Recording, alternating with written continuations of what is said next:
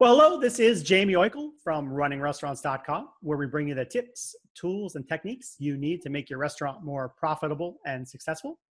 Today, I've got a great one question with episode for you with Laura Yetzi of the Sofranco Advisory Group, which helps restaurant owners and prospective operators buy and sell hospitality businesses. Here we go. All right, Laura, let's talk exit strategy, right? What are some ways to strategically plan an effective and successful exit for the most dollars possible? And specifically, so as part of that, how long should an operator plan ahead to get everything in order? What do you think? Well, ideally, I would think a good time to start planning ahead is 3 to 5 years. You really want to start to clean up the business. You want to clean up the books. And these things take time. Realistically, 12 to 18 months is a good time frame. I know that most sellers aren't planning that far ahead, so 12 to 18 months can work. Start to get your P&Ls in order. Remove personal expenses from tax returns if you can. Try to increase your online reviews. Have those happy customers share the word. Review your lease. Let's make certain that it is transferable, and make the restaurant shine. You want it to be appealing to buyers. Repair that old outdated furniture and equipment. Update it. Update your menus. You want it to look appealing just to the person coming in there taking over. I jotted down a couple quick things right there that I think are important. I think people would note those ones. But the one that I'm curious about is the people aspect of it.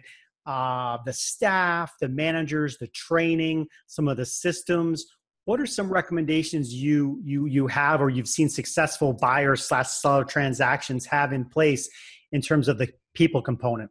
What do you think? Well, it really varies with each sale. There are buyers that are going to come in and want to keep everyone in place. They want that turnkey operation. They want to know that there's a strong, solid management team in place, that the chef has, a track record of running the restaurant and the back of the house. And then you have those buyers that are coming in and they just want to revamp everything, and they're going to bring in their own team and their own crew. So I think, it really depends on what the buyer's looking for. What the seller can do is just continue operating as they would, just with the focus on that you really do want to paint the best picture. You need to, my number one piece of advice for sellers is to clean up the books. Start to keep accurate records, remove those personal expenses, from your tax returns. Make sure that your P&L makes sense and it's comparable to industry standards. Yeah, I think at the end of the day, that is really the number one thing you could do, right? Have strong numbers. They're going to tell a story, and then the new buyer can do what they want with it. They can take the people, they can take the furniture, or they can do a rehab and start from fresh. But if you have the numbers to back it up, that's going to put you in the best shape. And so Laura's advice here, which I think is pretty awesome, is start thinking 3 to 5 years out. That gives you time to put systems in place, people in place, get the dollars and cents right, get your numbers right. Because if I was a buyer, I would want to buy a place that is making money, is profitable, has shown a track record of that. Otherwise, I'm not going to be willing to pay a premium. And I'm sure if you're looking for an exit, you are looking for a premium. So excellent stuff there. That was Laura Yetzi of the Sofranco Advisory Group.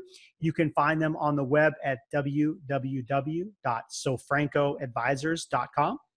For more great restaurant marketing, operations, people, service, and tech tips, stay tuned to us at runningrestaurants.com. We'll see you next time.